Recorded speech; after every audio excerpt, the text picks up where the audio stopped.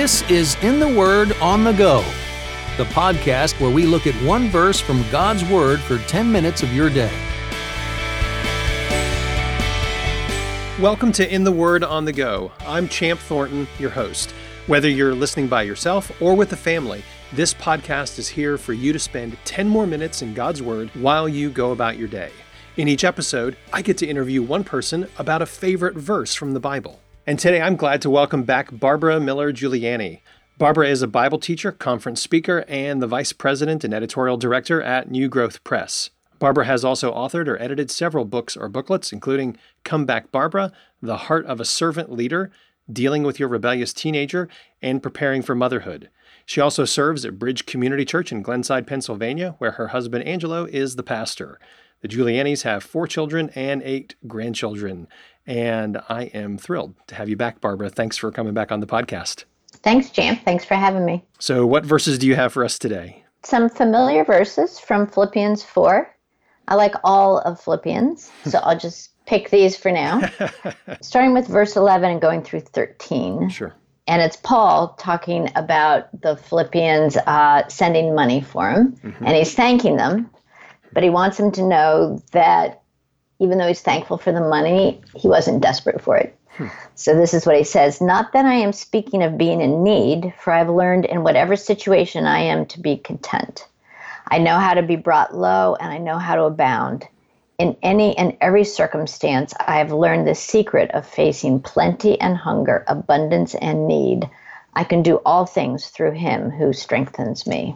So I think this is probably, or at least the last verse of the ones you read, are really familiar to most of the people listening, but it's probably not because they're reading Philippians 4. It's because this is something you'll hear from Christians who are athletes, and they'll have written on their clothing, "I can do all things." So I'm assuming Paul didn't have some sport in mind when he wrote this verse. How do we sometimes get this verse wrong? I think it's often used in athletic competitions.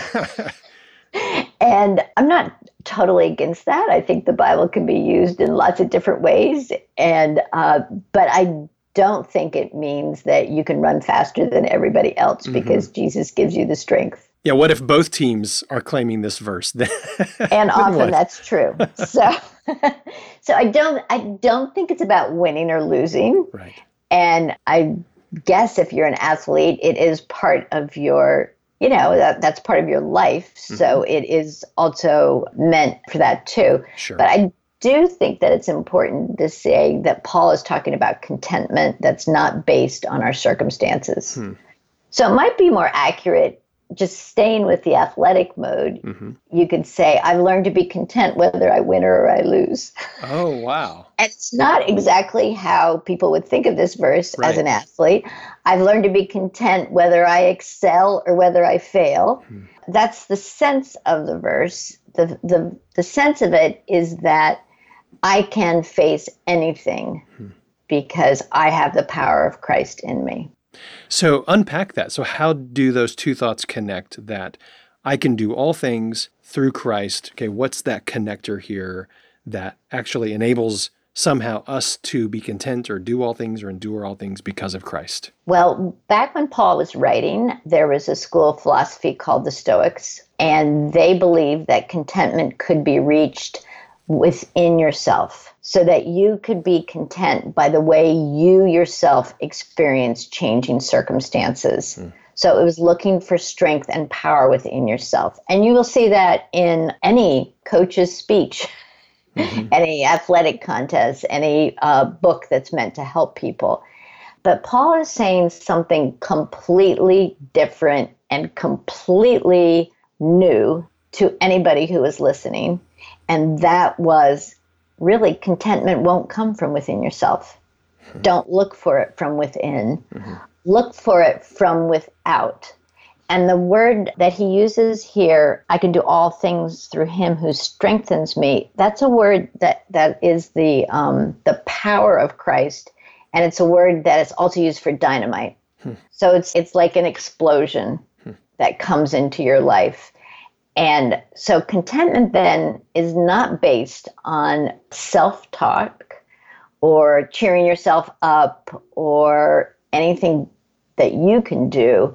It's based on somebody outside of you who is the king of the universe and thus the most powerful person in the whole world, who can and will help you to endure and thrive in the best of times and in the worst of times. So, Barbara, how did this verse become important to you? What's the story here? I think it became important to me last summer when my son was very ill with cancer. And we decided to bring him home to care for him at home. And there was one aspect of his care that was pretty complicated. And I realized that I was going to have to do it. And my first thought was like, I cannot do that. And my second thought, which is how the Lord speaks often, was this verse: I can do all things through him who gives me strength. And I told that to my daughter, and she put the verse up on her, she has one of those little boards that you can put, letters on. And that was the verse that carried us through the summer, the fall, and really the rest of this year. And I usually teach our women's Bible study, but this was not going to be the year that I was going to do any teaching. And at the end, there was only the last part of Philippians 4 that was left. And my friend who was arranging this schedule, and I was like, I wonder if God wants me to teach on that verse because it has meant so much to me this year.